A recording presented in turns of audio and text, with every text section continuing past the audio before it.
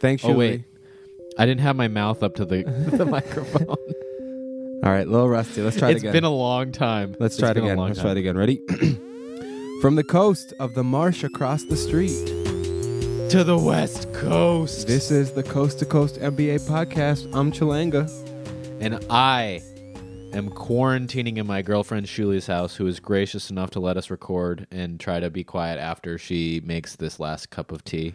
Thank you, So Shuli. Thank you to Shuli. We love you. Well, Dylan loves you. I appreciate you. Dylan, have you guys said the L word yet? I'm sorry to just be assuming things. Thanks for drawing the line. Chalanga, it's been 2.5 years. I can't believe the last 2.5 years of my life have gone by like this. Oh, I boy. didn't ever think I would be in a relationship with anybody for 2.5 years. Yeah, it didn't seem like you wanted to do that at first, but here we are. Sometimes, love conquers all. Usually I push them away by this point, but it's worked out. Hey. Despite my inclinations. I keep coming back to Dylan, and I don't know why either, but there's something magnetic about you. I just can't stay away. You quit months ago. We've already done 2 podcasts since then. I know, it's amazing. Well, it's been a long time. I just moved to a new spot over South Minneapolis. Beautiful home. Out of my parents' basement, finally. Thanks, Becky. Thanks, Greg, for letting me stay in your house for so long. Seriously. But God, it feels good to be at my own place. It is awesome. There is a marsh across the street, or it's not quite a pond. It's very wet. Hashtag blessed. So yeah, things are well. We're back. We thought there's no better time to talk about basketball than when there's no fucking basketball going on. And to do a deep, deep dive. We have worked countless hours on this together. So we decided that we're going to do a top 31 Timberwolves of all time for 31 seasons of the franchise. We did a really, really deep dive on this list. And at the end of the day, what we want on this list, we want a list to measure greatness of a player within the context of a franchise, not just a value judgment on individual greatness of an individual player. So we dove into the Timberwolves franchise. We had a 50 games played minimum. Sorry to Thad Young, Mo Williams, Malik Beasley, D'Angelo Russell, all had great. Well, some more great than others. Thad Young had a really strong single season for us. I was hoping we could keep him, but I guess getting Kevin Garnett back was worth it just for the emotions of it. Yeah, and it was sad not to have one of the only 50-point scorers not on the list, but Mo Williams, maybe if you come out of retirement and play with us again, we will rethink it. But who knows? So Dylan, do you want to kind of talk about our process a little bit? Yeah, so I divided this up into 3 different categories. The first category being peak impact. I think this was kind of the most important one for us. I think it's most important to remember the Timberwolves that were the greatest for any amount of time. In order to do this, we decided to take their season high in VORP, value over replacement player, their season high in box plus minus, and their season high in win shares. And they could be across different seasons, we agreed, but their minimum games played had to be 40 games, which actually came into account for a couple players. Minimum games played in a season. Yes, minimum games played in the season. So this is just for peak impact. And then 800 minutes played in that season as well. So they had to play at least 80 games for 10 minutes a game or 40 games for 20 minutes a game, essentially. Mm-hmm. Then I averaged each ranking in the peak impact, so to find their overall ranking. So I didn't want to do there's not really a good way to compare the numbers. So I just did the ranking of those numbers within each other player's highest VORP. So let's say that that KG had a VORP of over 10 or something, and then he had another season of over 10. Well, only his highest one would count. So their ranking would go up against the other player's highest ranking. So then I averaged all of those rankings and created their peak impact ranking. Then the second category now we're on is overall impact. And for that, we just took their average ranking of their value over replacement player, which is cumulative over their Timberwolves tenure, and then their win shares over their Timberwolves tenure. And right now, I just want to give a shout out to Basketball Reference, which responded to all of our emails and our painstaking emails trying to ask them about deep dives on Timberwolves stats. And they helped us find all of these things. Peak impact, we kind of had to create our own system for it, but for overall impact, it was much expedited by their help because we were able to rank all of the Timberwolves players, and we didn't have to like figure out what what each player's VORP was while they were on the Timberwolves. We just went to search Timberwolves players, and then organized it by their overall cumulative win shares and VORP. Right. To get their overall impact, averaged each ranking in each category. And so this overall impact really is either they had the higher number for the overall impact shows there was a length of time where they were doing a good job, or that they were very like their impact, even if it was for a short time, was good enough consistently for like 3 years, let's say, that it had a good measure. Exactly. So a good example of that is like Sam Cassell was so good for a season and a half that his overall impact, even though he didn't play for that long for us, was 12th. Right. So comparing these two, peak and overall, kind of was a good measure of just how good the player was in a Wolves uniform. And then Dylan, our last measure, we measured tenure, because it is important when talking about the greatness of a player within the context of a franchise to think about how long that player was actually with that franchise. Exactly. This was to help out players such as Doug West or Sam Mitchell try to make the list. And obviously Sam Mitchell played for the Timberwolves for many, many seasons and then left, and then played some more for us and played on some of the really great early 2000s teams too. Ended up coaching the Wolves. And Andy ended up coaching. We didn't even add any points for the coaching, but we'll see if we can help him out in any way we can. So what happened after I averaged each one of these rankings? So we had a peak impact ranking, an overall impact ranking, and a tenure ranking. So I tried to average those, and the person with the lowest or the highest ranking, I guess, just like the one closest to one, that person would be the next on the list. Problem is that we ran into trouble with Timberwolves who were extremely elite in just one category. So Sam Cassell was 4th in terms of peak impact, and Jimmy Butler was 5th in terms of peak impact, but Jimmy Butler had trouble making that list just because he was, I think, 83rd in tenure. So what I needed to do is I had to drop one of the scores.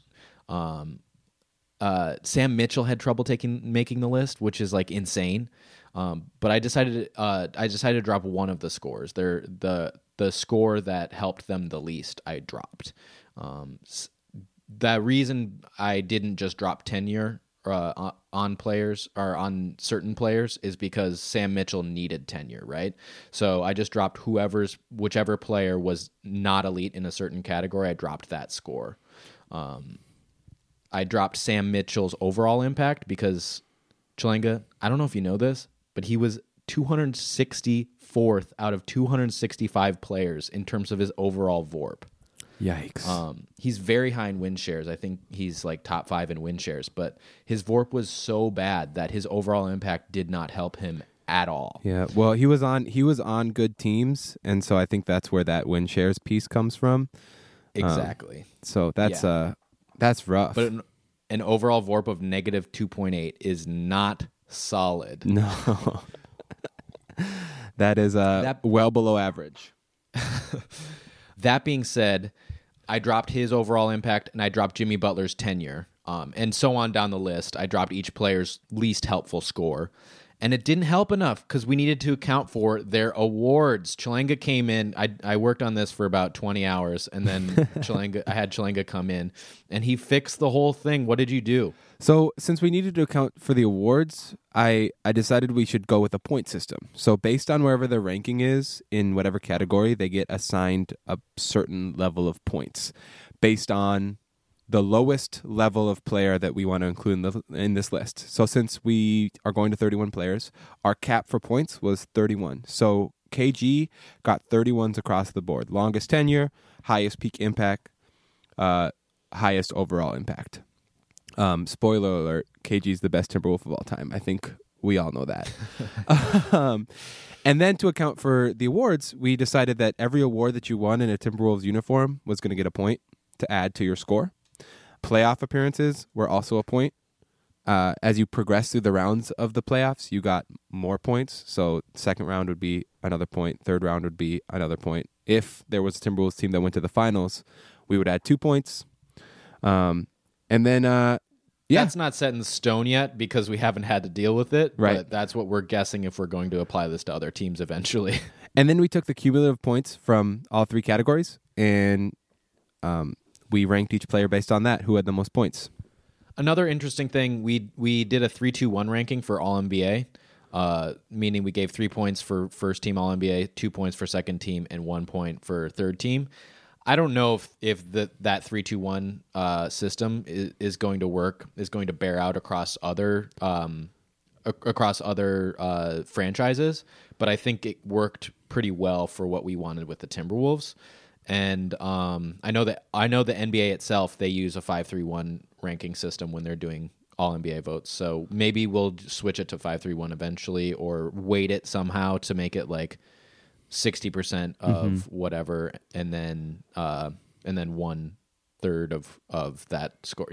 Right. Make it equal to 5-3-1, but weight it so that it's not so.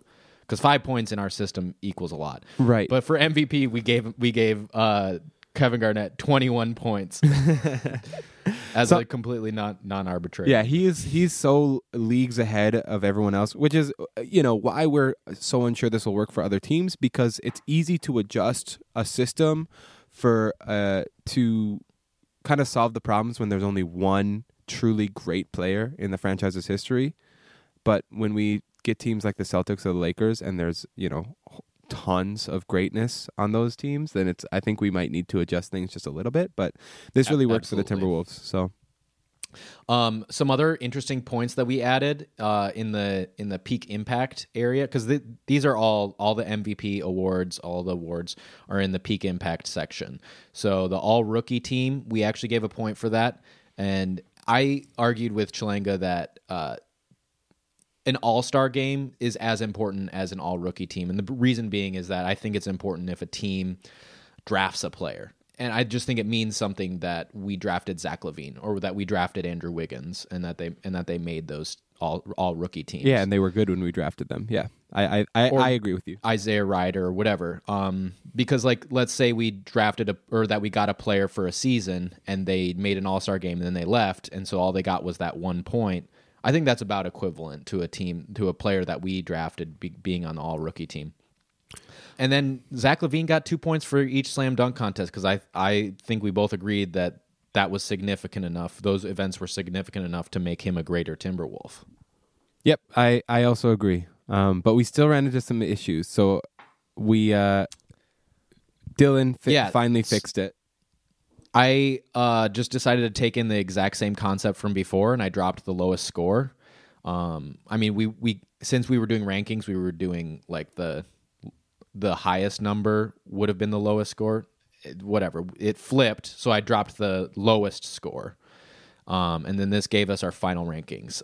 The reason why I dropped that is because Al Jefferson would have been the 7th greatest Wolf, and that felt very wrong. It helped out players who were average in each or not average, but like above average in each category. Yeah. So if you made the top 31 and got points in each category, in each of the 3 major categories, it would have helped your case a lot more than maybe it should have. So then if I drop one of the lower scores that Al Jefferson have, or if I drop his lowest score, then he dropped out of the top 10, which I think feels a lot more like how Al Jefferson felt in the moment for those 3 seasons. Yeah, I agree. And then our final wrinkle is that I think when we're talking about greatest players in a franchise, it's important to take into account what they meant to a franchise and what they meant to the fan base. So we're doing a fan favorite boost where there's no changes to the top 10. So the top 10 is set in stone. They can't change. But if we really like a player, or we feel like they were really important to the Timberwolves as a franchise, then they can be boosted up 2 positions if they're in the top 20. If they're in 21 to 30, they can be boosted 3 positions. And if they're in the top 40, but outside that 31 mark, they can be boosted 4 positions to make it into our top 31. So that is how we did it. Sorry for the long explanation. It took us even longer to do. God, the hours of work that went into this, probably for nothing. Absolutely for nothing. We're going to have Tim Komatsu listen to this. Ben Kinquale, shout out. But I'm going to go ahead and say, if you like this list, if you have qualms, if you hate it, go ahead and send us an email at coasttocoastnbapod@gmail.com. Hit us up on Twitter at coasttocoastnba, on Instagram at coasttocoastnbapod. And we'll do that again at the end. So if you didn't write that down, grab a pen now. We will troll your feedback no matter what. Don't worry. All right. Dylan, are you ready to dive into this list? Chalanga, who is number 1? So I gave it away a little bit. Sorry to spoil it, but our number 1 Timberwolf of all time, far and away, is Kevin Garnett. Of course. The next closest Timberwolf had 68 points. Kevin Garnett has 131 total points. Now, if we fix the adjustment for MVP, because we did give him 21 points, it would be a little different, but you get the idea. Kevin Garnett is far and away the best player in Timberwolves history. First in points, assists, steals, rebounds, blocks, value over replacement player, win shares, games, minutes, twice as many as the second longest tenured. MVP, 10-time All-Star, 3-time first-team All-NBA, 3-time second-team All-NBA, 1-time third-team, 6-time first-team All-Defense, 2-time second-team All-Defense, 4-time rebound champion, and a gold medalist. 2000 in Sydney, baby. So it's not even close. I think the hidden thing here is that because KG, who was the reigning MVP of the season in 2004, he decided not to do the Olympics in 2004. And guess what happened to the U.S. team? They got bronze in Athens. Mm-hmm. I think a lot of this happened to be because Kevin Garnett decided not to play on the team. And there was another player who shall not be named on this podcast at this point. Anyway, that was a tragic 2004 Team USA basketball team. But that being said, Chalanga, I think Kevin Garnett is so amazing that it's possible that he would have been just as good on those Spurs teams as Tim Duncan. Say what? I was hearing someone argue about this. Who was arguing about this on Twitter? Someone was saying that KG is extremely underrated. If you put him on those Spurs teams, they would have been just as good.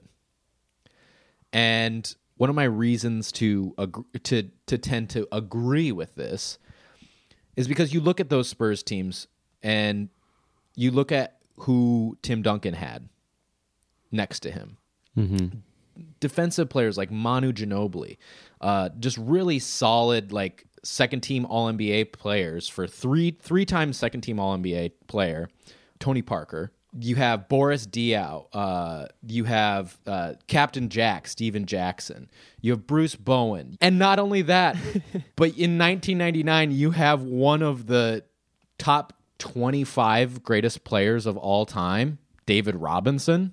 2003, David Robinson was still playing, maybe not as effectively, but Tim Duncan had all of these amazing players to not only groom him, like David Robinson, I'm sure was teaching him how to be an incredible and amazing player, how to become a league MVP. But then he had amazing players to play with even as he was winning championships. So the elite level talent and the elite level coaching, I mean, RIP Flip Saunders, the greatest coach in Timberwolves history by far. Like, Flip is our coaching KG, obviously, but Pop is also that for the Spurs. You know what I mean? So, like, and he might be that for the league. Like, he might be that much better than every other coach of all time. I mean, with all due respect to Phil Jackson and et cetera. But right. I mean, so like looking at Kevin Garnett on just skill alone and how good he is, I think that you're right, he is underrated, but what the piece that he's missing is that championship acumen. I mean, he won it twice. He won it once. They didn't win 2010? They went to the finals twice. Oh shit. They should have won in 2010, but somebody else Oh yeah, but made sure that didn't happen. the gold and purple. So KG won one championship over his career, not in green and blue, unfortunately. But his 2003-2004 season, he did something that Tim Duncan never did, not once in his entire career. KG led the league in VORP, win shares, box plus minus, and PER. All of the major stats on Basketball Reference. Wow. All the major advanced stats, I should say. The only other players to have ever done that I looked up, I should say, are named Curry once, Durant once, LeBron 5 times in a row, and Jordan. I didn't check how many times Jordan did it, but I think probably 4 or 5 times as well. So That 2003-2004 season was one of the most dominant seasons of all time. I'm really excited to do this again with the whole NBA and see where Kevin Garnett ranks amongst the greats. Definitely in terms of peak impact, he's going to be up there. Yeah. Absolutely will be up there. But I thought that the top 3 was going to be set in stone. I was like, Chalanga, the top 3 is obvious. And what did you say, Chalanga? You were like, the top 3 is obvious. Obviously, the second greatest player is Karl Anthony Towns. And then what did I say? You said, what? No. Obviously. The second best player has to be Kevin Love. So we looked into it, and it was super, super close. So Kevin Love's peak impact ranks number 2 amongst our Timberwolves players. Karl Anthony Towns ranks number 3. Kevin Love's overall impact ranks 3rd. Karl Anthony Towns' overall impact ranks 2nd. And their tenure is tied. They have played for the Wolves. They played for the Wolves essentially the same amount of time, the same amount of minutes, the same amount of games at this point. So this is where the awards points comes into play. Kevin Love, while he was in a Timberwolves uniform, he had 2 second-team All-NBAs. He was a 3-time All-Star and a rebounding champion. Karl Anthony Towns is a 1-time third-team All-NBA, a 2-time All-Star, and a Rookie of the Year. So Kevin Love got 3 more points than Karl Anthony Towns, bringing him number 2 at 68 overall points. And so he got points. He got 4 points for second team All-NBA, each time 2 points. And then he got 3 points for each All-Star team. And then he got, which was 1 more than Karl as well. And then he got 1 point for being a rebound champion. Yep. Another really interesting stat about Kevin Love that a lot of our listeners already know, he set the NBA record for most consecutive points, rebounds, double-doubles, actually just double-doubles in general, since the NBA-ABA merger with 53. Damn. 53. To put that into context, Wilt Chamberlain had 227 back in the 60s. I think Kevin Love could have had 227 in the 60s. All the centers were Kevin Love's size, so I'm sure his box-out skills would have been like Bill Russell level. So yeah, the peak impact was really the difference maker here. Kevin Love won all those awards, and even though he never made the playoffs and was never even on a winning team with the Wolves, his impact as far as his advanced stats and how good he was in a Wolves uniform really made the difference. Yeah, and in terms of his peak impact, he did have that 2013-2014 season where he made second team All-NBA. He had win shares in that were like he was 14. He had 14 win shares in 2014. I mean, just insane. And his peak season was better than Karl Anthony Towns' peak season, which was a mixture between the season that we made the playoffs and last year. Yeah. Not this last year, but the year before. The positive 'Cause numbers this last year did not count. The positive numbers shared between Rubio and Kevin Love are really, really insane. They were a powerful combo. And I just wonder if there was a better team around them, how good they could have been together. Right, exactly. And the one year that we had like Kirilenko and Chase Budinger was playing well and all these other players were playing well, Kevin Love gets hurt. It's really too bad. And, drafting Johnny Flynn instead of a different point guard named Curry was a big mistake as well. But, that's all in the past. And you better believe that both Rubio and Curry would have been able to share the court. Like Rubio and Donovan Mitchell can share the court. I'm sure Curry could have learned how to be a better shooting guard. I mean, it would have been, and Rubio, while not Klay Thompson, would have been a fine backcourt defender. I mean, and honestly, it's like Curry gets a lot of his action off ball. He does that action where he brings the ball up the court, immediately passes it, does a big old loop, and the whole team sets screens for him everywhere around the court. He runs from the top of the key all the way around, runs a little obstacle course to the left corner and pulls up for a three. And it's like, so that's how he operates. So Kevin Love, number 2. Number 3 is Karl Anthony Towns. He hasn't quite had enough awards to catch up to Kevin Love. He's got 65 points to Kevin Love's 68.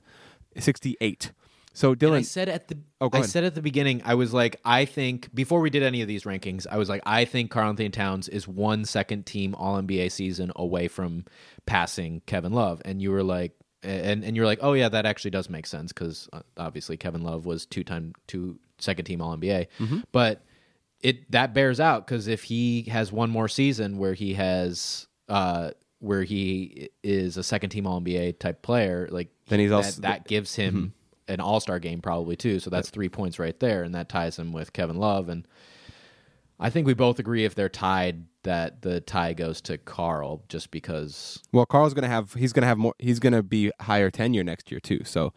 Oh yeah, that's right. He's gonna pass him. Yeah. Probably. So Karl is on the verge of passing him. He's about honestly like a half season away from passing Kevin Love. And I can't wait for Karl to pass him. I'm excited. Me too, especially with this Karl Anthony Towns D'Lo combination. All right, so 1, 2, and 3. We all knew that KG was going to be 1, and Kevin Love and Towns were going to be 2 and 3 in some order. But here is where things start to get interesting. Dylan, you want to take us through number 4?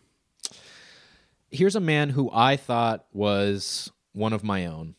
I thought Wally Szczerbiak was the standard European white American man, but it turns out he wasn't one of my own. He's a Spanish man. I think his dad he played in the Spanish league, and so he was born in Spain, but I think he's probably from one of the Eastern European countries, his dad. Wally Szczerbiak. Wally World. Dylan, are you like disappointed that Wally Szczerbiak isn't a white American? Because that's kind of, I don't know, that's kind of weird. I am so disappointed that he's not American, but I love my Spanish boys. I love my Spanish Wolves. You know what, Chalenga? Sometimes it's nice to root for my kind, and I guess Kevin Love is the only one in our top 10 that is. Wait, he's there. I guess there are 2. Nothing like a little nationalism TBD. On a podcast, right? No, it's hey, I need to root for somebody who looks like me too. Did I tell you, brief break, Cole and I drafted, we called it our White Kings team. We made a Knicks team where we would only draft white players. Oh my God. It's pretty awesome. They're as bad as the Kings. I don't remember the roster right now, unfortunately, but I will look at it and I will get back to you. Hey, you know what? It's okay because I'm rooting for the underdogs. I just like rooting for my guys. Jacoby likes rooting for his guys. No, and, I always root. Ron Baker, I rode hard for Ron Baker, man. I rode so hard. Watching him on the court was so funny. See? Chalenga, the half-whiteness inside of you also roots for white guys. I get it. You got to root for the underdog, you know? I get it. All right, so number 4 is Wally Szczerbiak. And how did he get this high, Dylan? To put it bluntly, it was probably his tenure. It was the amount of games that he played and the amount of games that he played on good teams and the amount of seasons that he had where he was a positive impact player. So his peak impact was number 7. He was ranked 7th. Okay. Still pretty solid, like a top 10 Wolf all time. His 2002 season, he made the All-Star game. And he was just a great player. I mean, that was a very solid team. We had Terrell Brandon on that team. We had a bunch of really good players. Rasho Nesterovic. Yeah. One of my favorites. but he wasn't a top 5 Wolf until you got to his overall impact. He played how many seasons? Was it like 6 or 7? And his overall impact because of that was 4th because he played on all of those good teams. He did get hurt in that 2003-2004 season.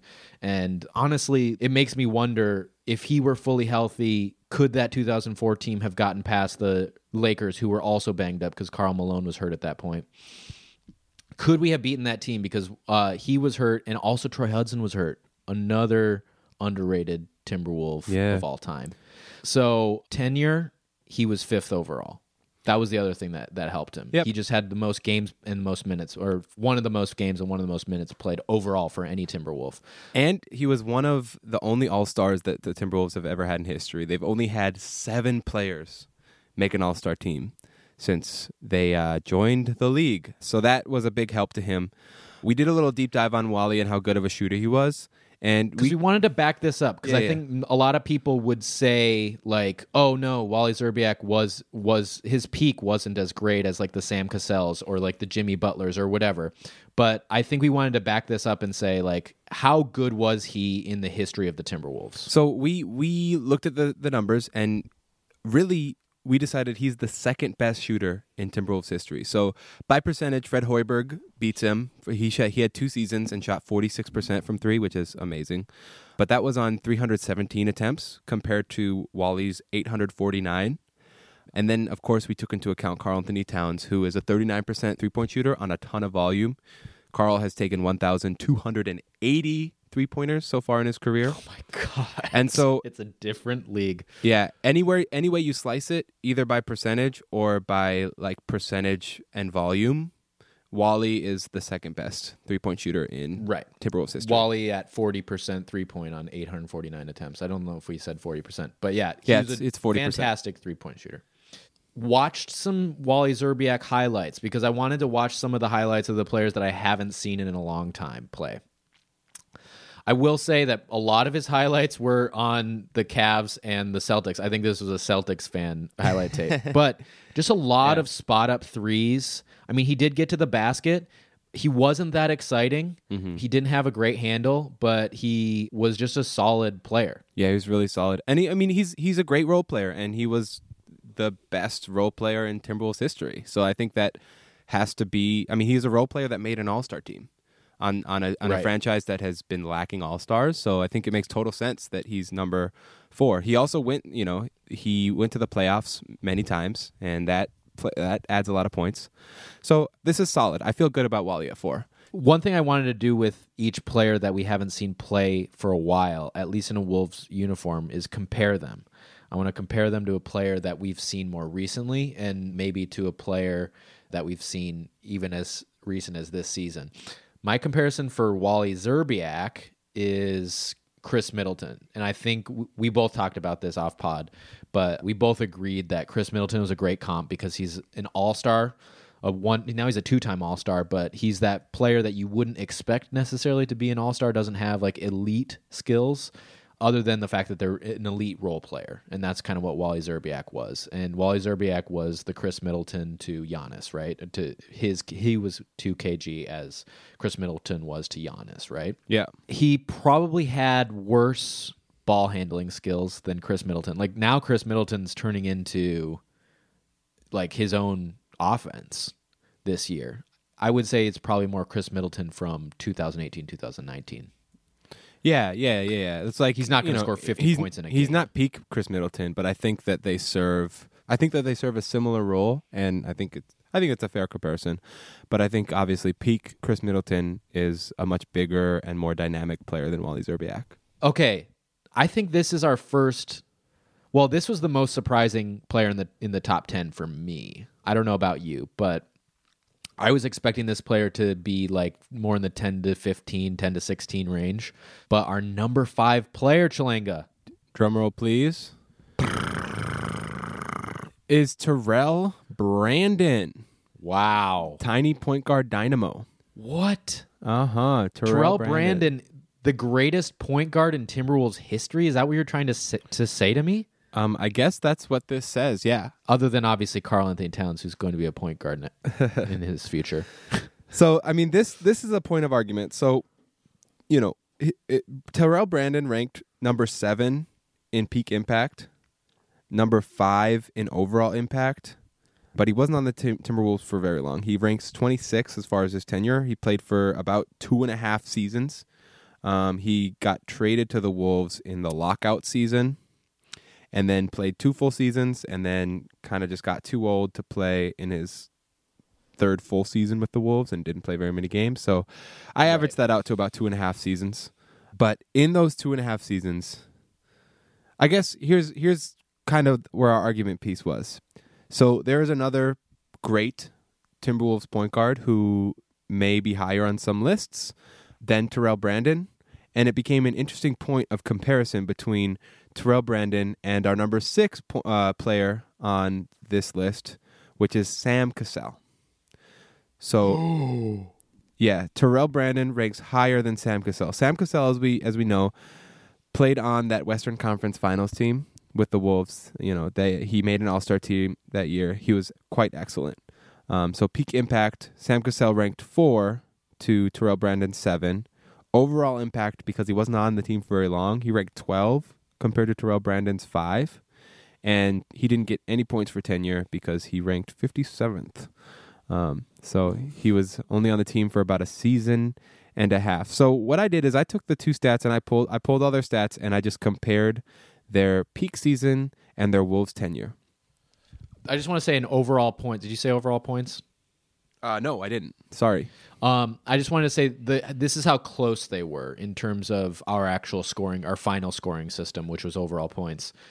Terrell Brandon had 55.5, whereas Sam Cassell had 54. So it was extremely close. Right. And even though it probably would have favored Terrell Brandon even more without adding in all the awards points, all the awards points got Sam Cassell almost over the hump to be ahead of Terrell Brandon. And I think in my head, I was thinking, obviously Sam Cassell above Terrell Brandon. Like I remember that Sam Cassell second team All-NBA season, but yeah. But after you started looking deeper into the stats, it changed my mind. And now I'm with this. I'm with this ranking. Terrell Brandon 5th overall. So like here's their peak season. Terrell Brandon's peak season, his counting stats: 17 points per game, 9 assists, 3.4 rebounds, 1.9 steals to 2.6 turnovers.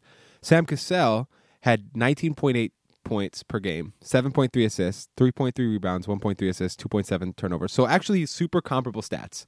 They both are accounting for about the same amount of points when it comes to points and assists, both at 3 rebounds, both at above 1 steal a game. And then we look at their advanced stats for their peak season.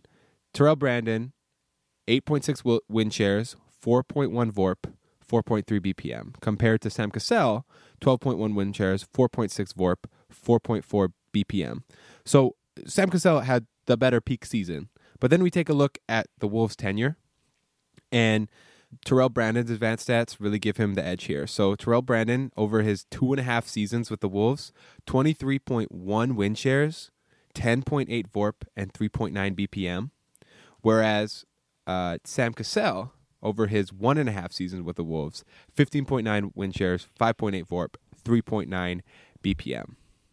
One interesting thing that we did is like, okay, so sure, Sam Cassell had a better peak season, but Terrell Brandon's Wolves tenure is better.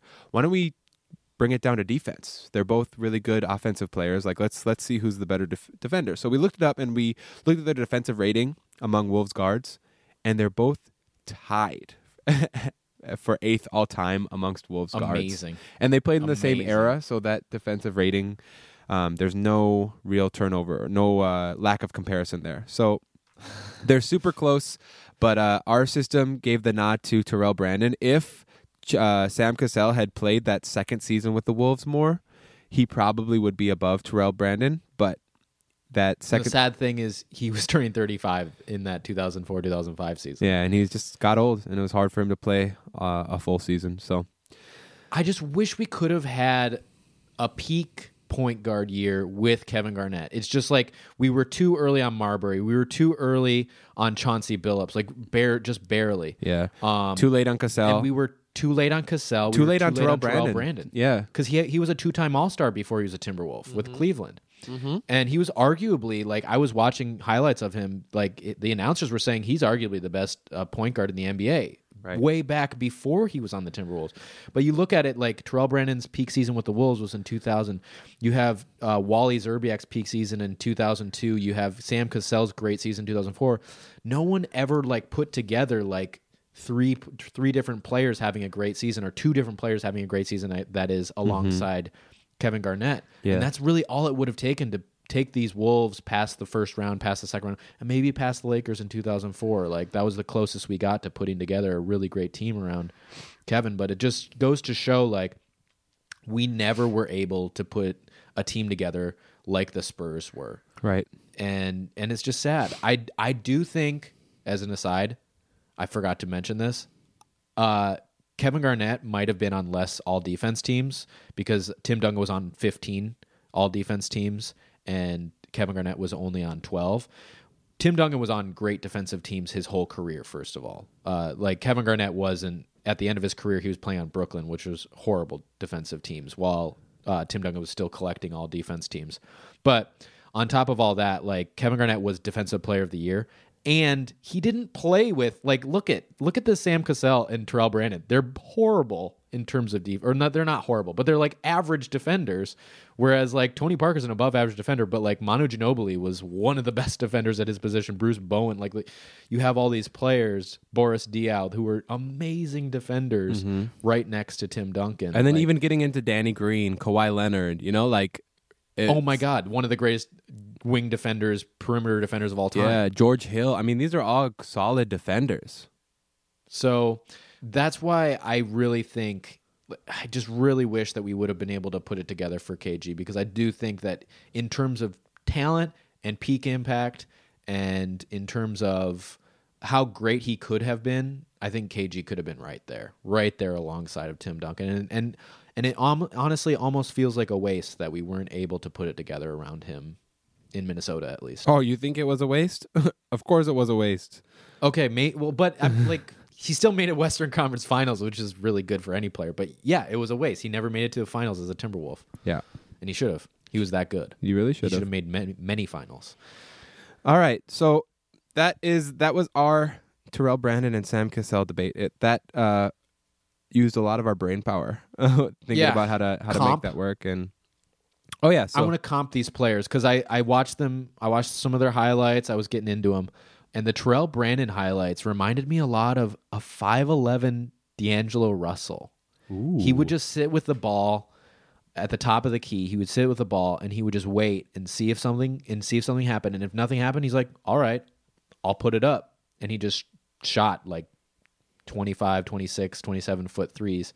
And back then that wasn't as common as obviously that is today, or like a 25, 26 foot three is more like a 30 foot three, you know, right in today's league. So he would put it up, and the other thing that he would do is he would get to the basket, but he would go up early and he would do one of those floaters, just like D'Angelo Russell does, and kind of throw the defense off. And I thought that was interesting. And he was a nifty passer, much more nifty passer than like Sam Cassell. So that's kind of why I compared him a little bit to D'Angelo Russell.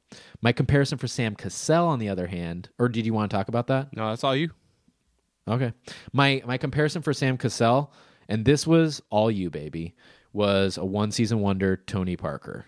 Tony Parker was a little bit more consistent over his career. Sam Cassell had one amazing season, and he was a heat check type of player. He was like a heat check Tony Parker.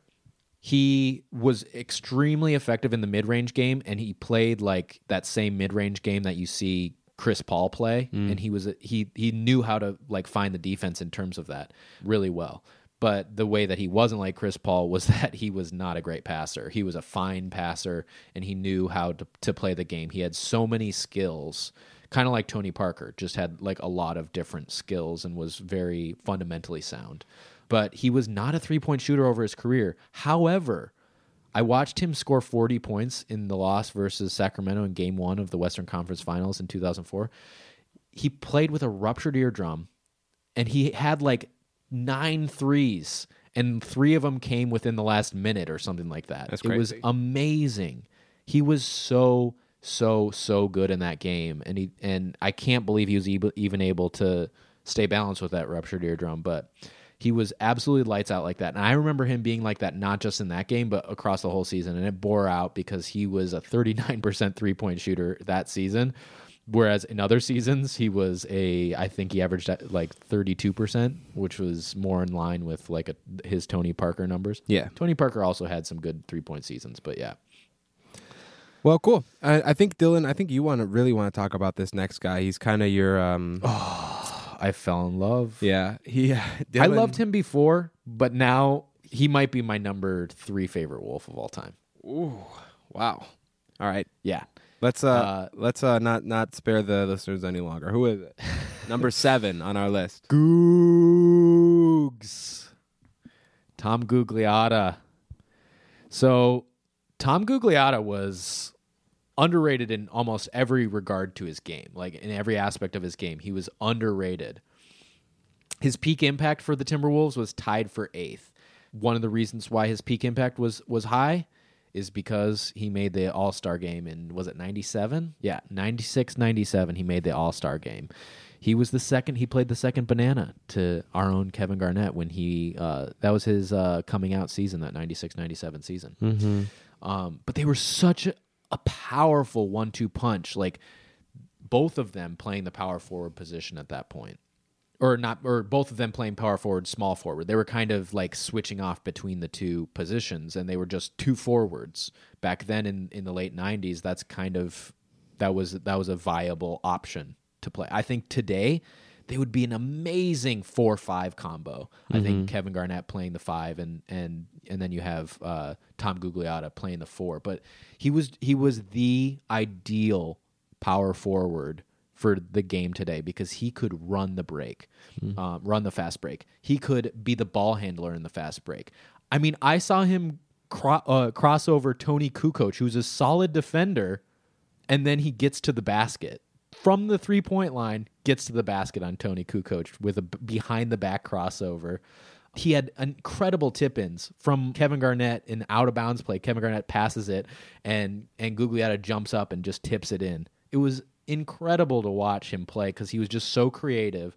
The amount of no-look, behind-the-back passes to Kevin Garnett.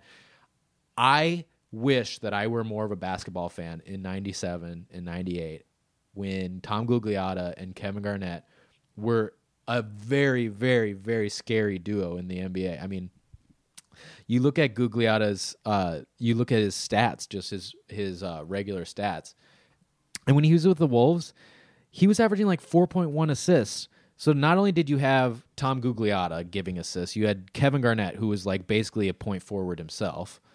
I mean, this team was the best sharing team in Timberwolves history. Except wasn't the point guard Stephon Marbury?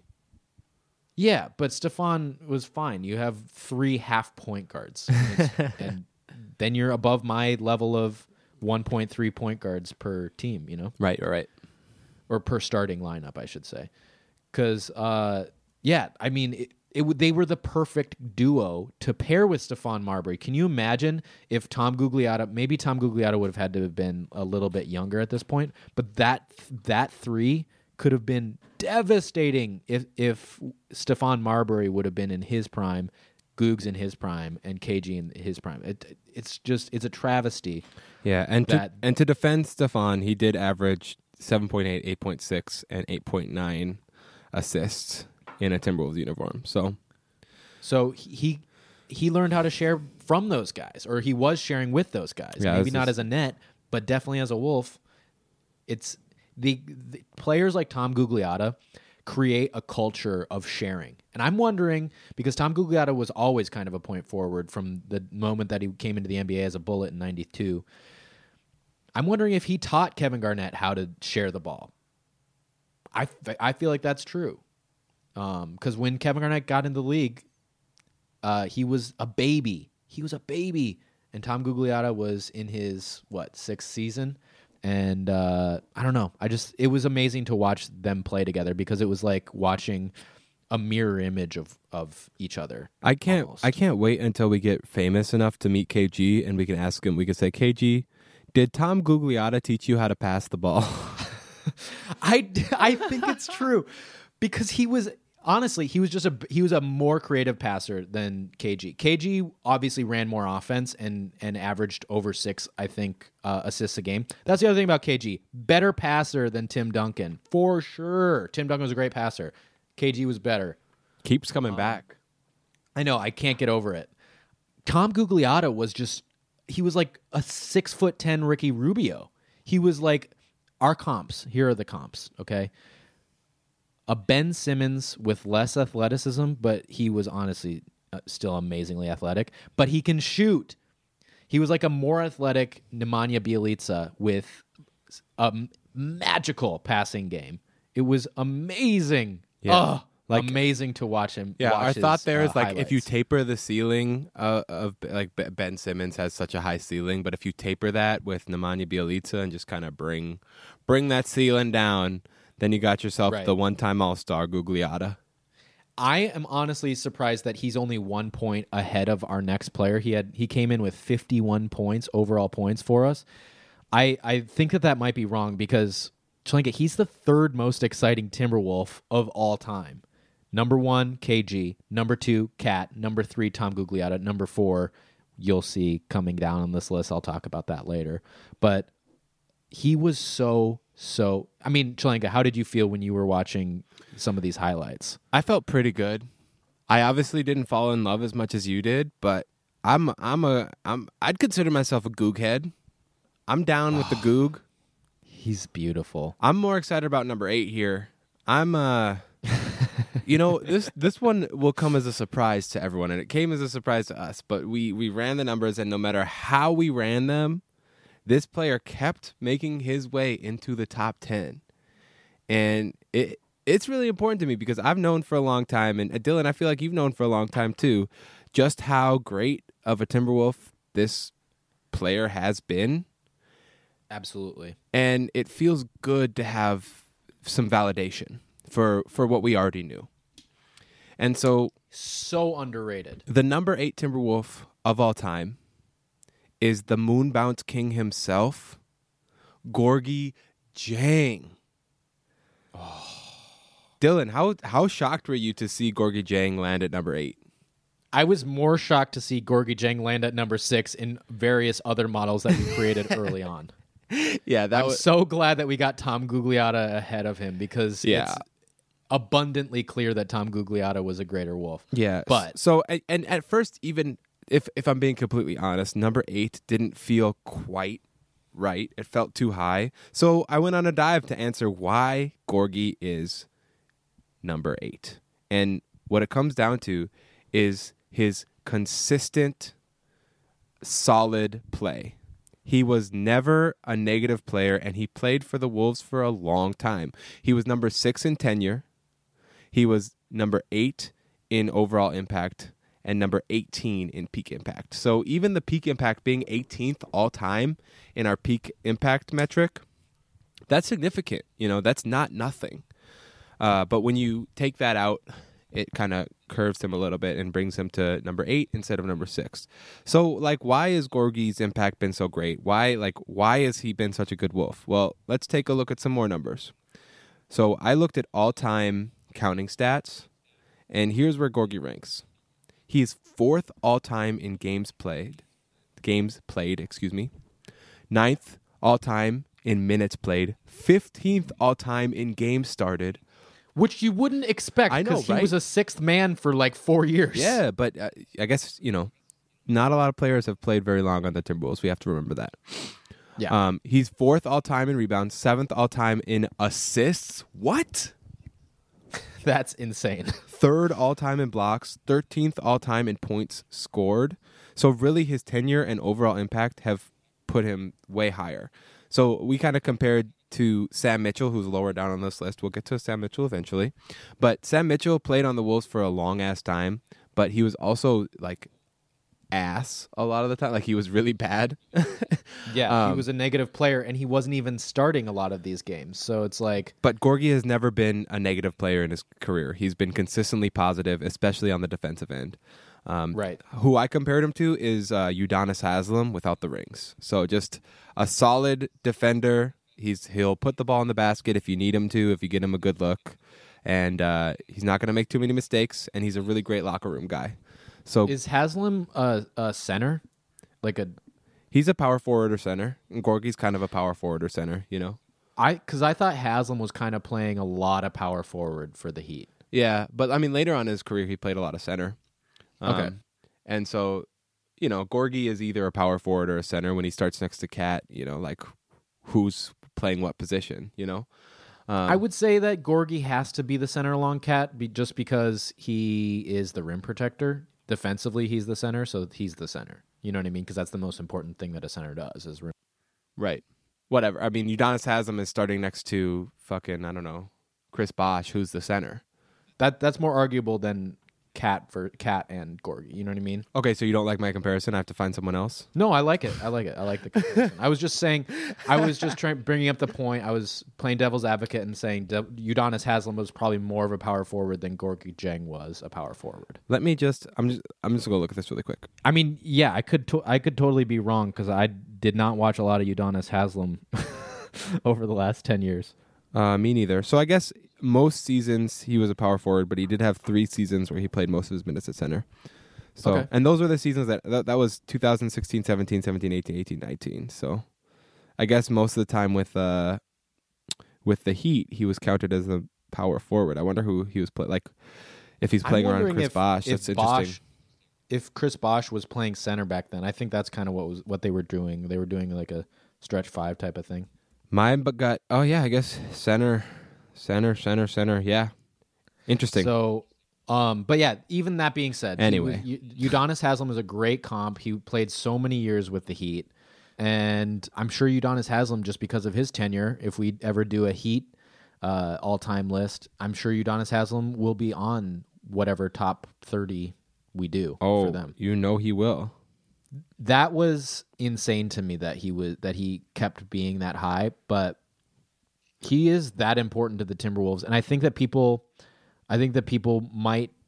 This is probably the pick that people will say this is totally wrong. Maybe next to Terrell Brandon in the top 10, but I think that you've defended it pretty well. Look, I mean, he was just always such a positive force to the team and underrated. Even if he hadn't made it in the top 10, I would have tried to fan favorite boost to get him in there because he's just been so important and he's been solid, and that says something. So okay, that's Gorgie. Next up, number 9. Dylan, you want to talk about number 9? I think you want to talk about number 9. I feel like I did all the yeah. Yeah, and you have more of an affinity for this man. That's true. I mean, so this is our number 9 Timberwolf of all time. The fourth most exciting Timberwolf. Yeah, this is the 4th most exciting Timberwolf, and I love him a lot. And that's Ricky Rubio. I miss him every day. I wish Ricky Rubio was still on the team. So he ranks 15th in peak impact, which isn't great, but overall impact, he's tied for 5th with Terrell Brandon.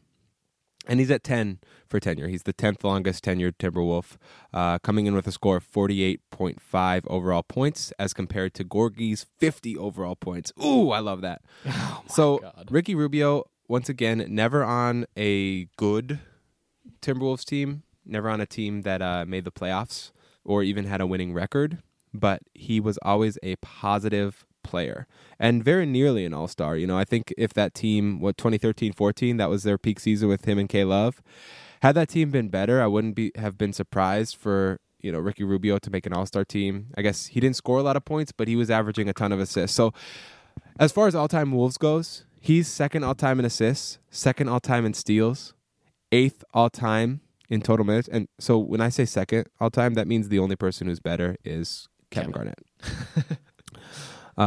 15th all-time in points and 15th all-time in rebounds as a point guard. That's pretty solid. I don't think we did talk about this, but I have heard other people say that Kevin Garnett is the only player in any franchise that is number 1 in all basic stats. Yeah, it's crazy. It's crazy. If Giannis keeps it going, I think he's got a chance, but he's also got to pass Oscar Robertson and Kareem Abdul-Jabbar, which is tough. Right. I would say that there's likely not a chance just because of the rebounding numbers being so insane. That's what I'm guessing. Yeah, I haven't really looked at it, but for Giannis also gets 13 rebounds a game, so he's like, it's true. Anyway, everybody knows that, but yeah, I decided to say it anyway. KG number 1 in all categories. Yeah, it's crazy. And so, and then I just wanted to look at some more because I think a lot of people would also argue that Ricky Rubio is too high here. There are other point guards like Stephon Marbury. Yeah, 2K had Stephon over Ricky Rubio in terms of their all-time 2K team. Yeah, Timberwolves, and right? so there's other point guards like Stephon Marbury or Chauncey Billups who people might argue should be higher. But And played on winning teams, yeah, both of them. Mm-hmm. But when it comes to tenure and just how good Ricky Rubio was, I mean, he was a very positive player, especially on the defensive end. Offensively, we all know he has his woes, but he made up for it by facilitating the ball and actually creating a good offense with him and Kevin Love. And so I also took a look at his defense because that's kind of where he got a lot of his positive advanced stats is from his defensive aptitude. I have Rubio compared defensively to Sam Cassell and Terrell Brandon, who are the only 2 guards ranked above him on this list. It's a little bit weird to compare defense based on eras, but what I tried to do is just try to see where they ranked defensively in their era at the time and compare it that Or way. within that season. Within that right? within their peak season, yeah. So I looked at their peak defensive season and I saw where they ranked in the league. So Ricky Rubio's peak defensive season was in 2013-2014 where he had a 104 defensive rating, which ranked 22nd among point guards. It was an above average defensive rating above guards by quite a significant amount. Sam Cassell's peak season, he had a 102 defensive rating, which seems like it would be better, but that was only 30th among point guards in 2003-2004, which tells me that the defensive... And here's another thing. That was playing alongside... A lot of defensive rating is who you play alongside of. Right. He was playing alongside of the best defender in the entire league. Yeah, he had KG. Ricky Rubio had Kevin Love and Nikola Pekovic. So like... Pekovic is not bad, but yeah, not a stalwart defender. Mm-hmm. And then Terrell Brandon had a 104 in 2000-2001, and that was 46th amongst point guards in the league. So, as far as point guard minutes, like point guards that play, both Sam Cassell and Terrell Brandon ranked toward the bottom. Or Sam Cassell is kind of like right in the middle.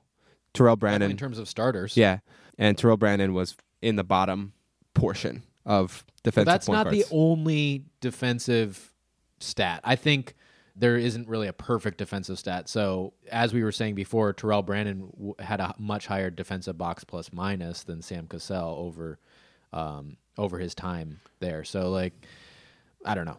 I would say Sam Cassell and Terrell Brandon were probably a wash when it came defensively.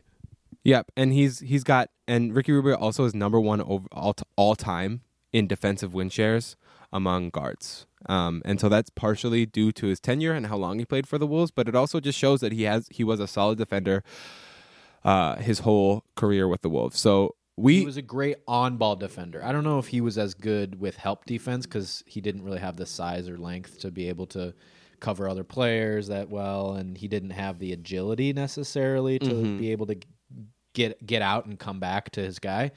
But in terms of his on-ball defense, and unfortunately his on-ball defense was also what caused his ACL tear against the man that they named Kobe Bryant back in that season. It was his rookie or second year that he tore his ACL. Ugh, second think year. about how great he could have been. Yeah, I know. But yeah, his on-ball defense was very solid.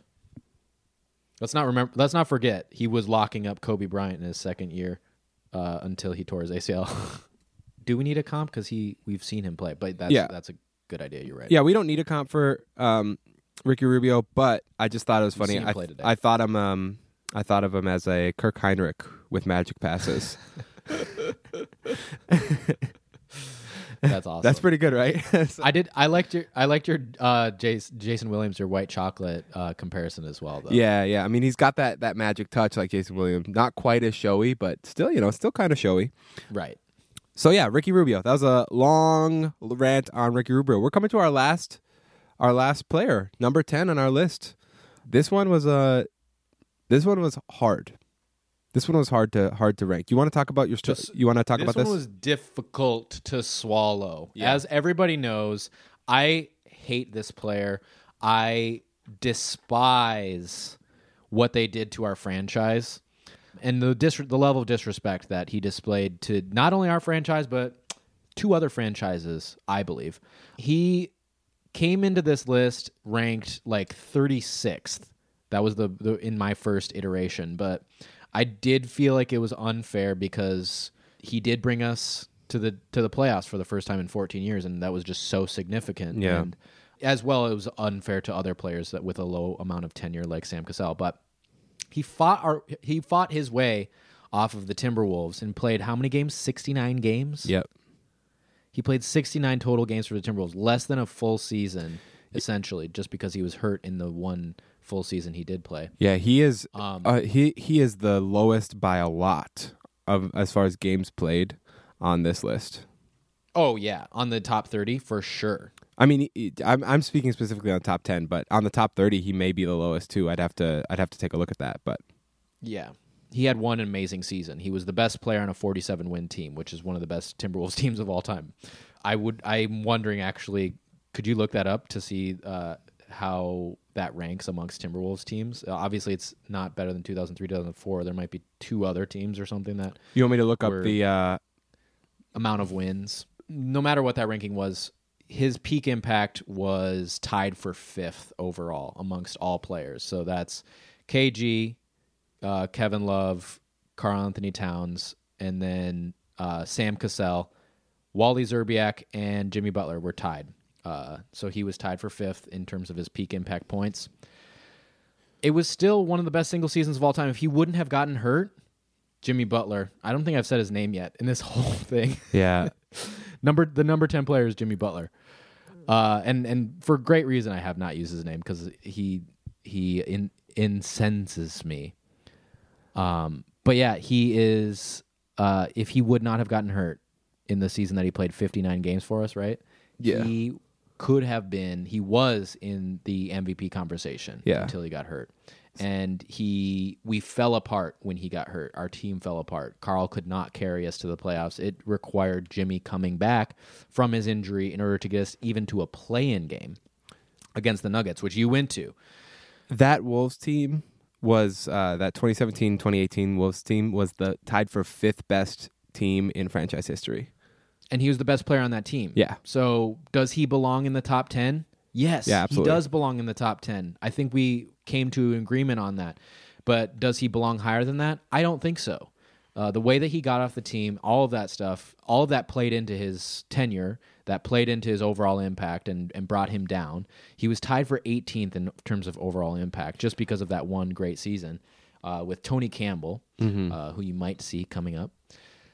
And I'm glad to get Jimmy off of this team, but I'm thankful that he had that one season where he got us to the playoffs. Yeah, so. And it's like his status on this top 10 list is very shaky, and it will not take very long for active players, hopefully, to pass him. I don't think it's just not going to take much. Well, one of the problems is that there aren't any active players on this list. Yeah, I know. It's even close. Like D'Angelo Russell is probably the next player, right? But he's not. He's got a long way to go. At least we looked at it and we decided it was probably 2 seasons, but we'll get into that later. Probably 2 seasons before he could pass Jimmy Butler. Mm-hmm.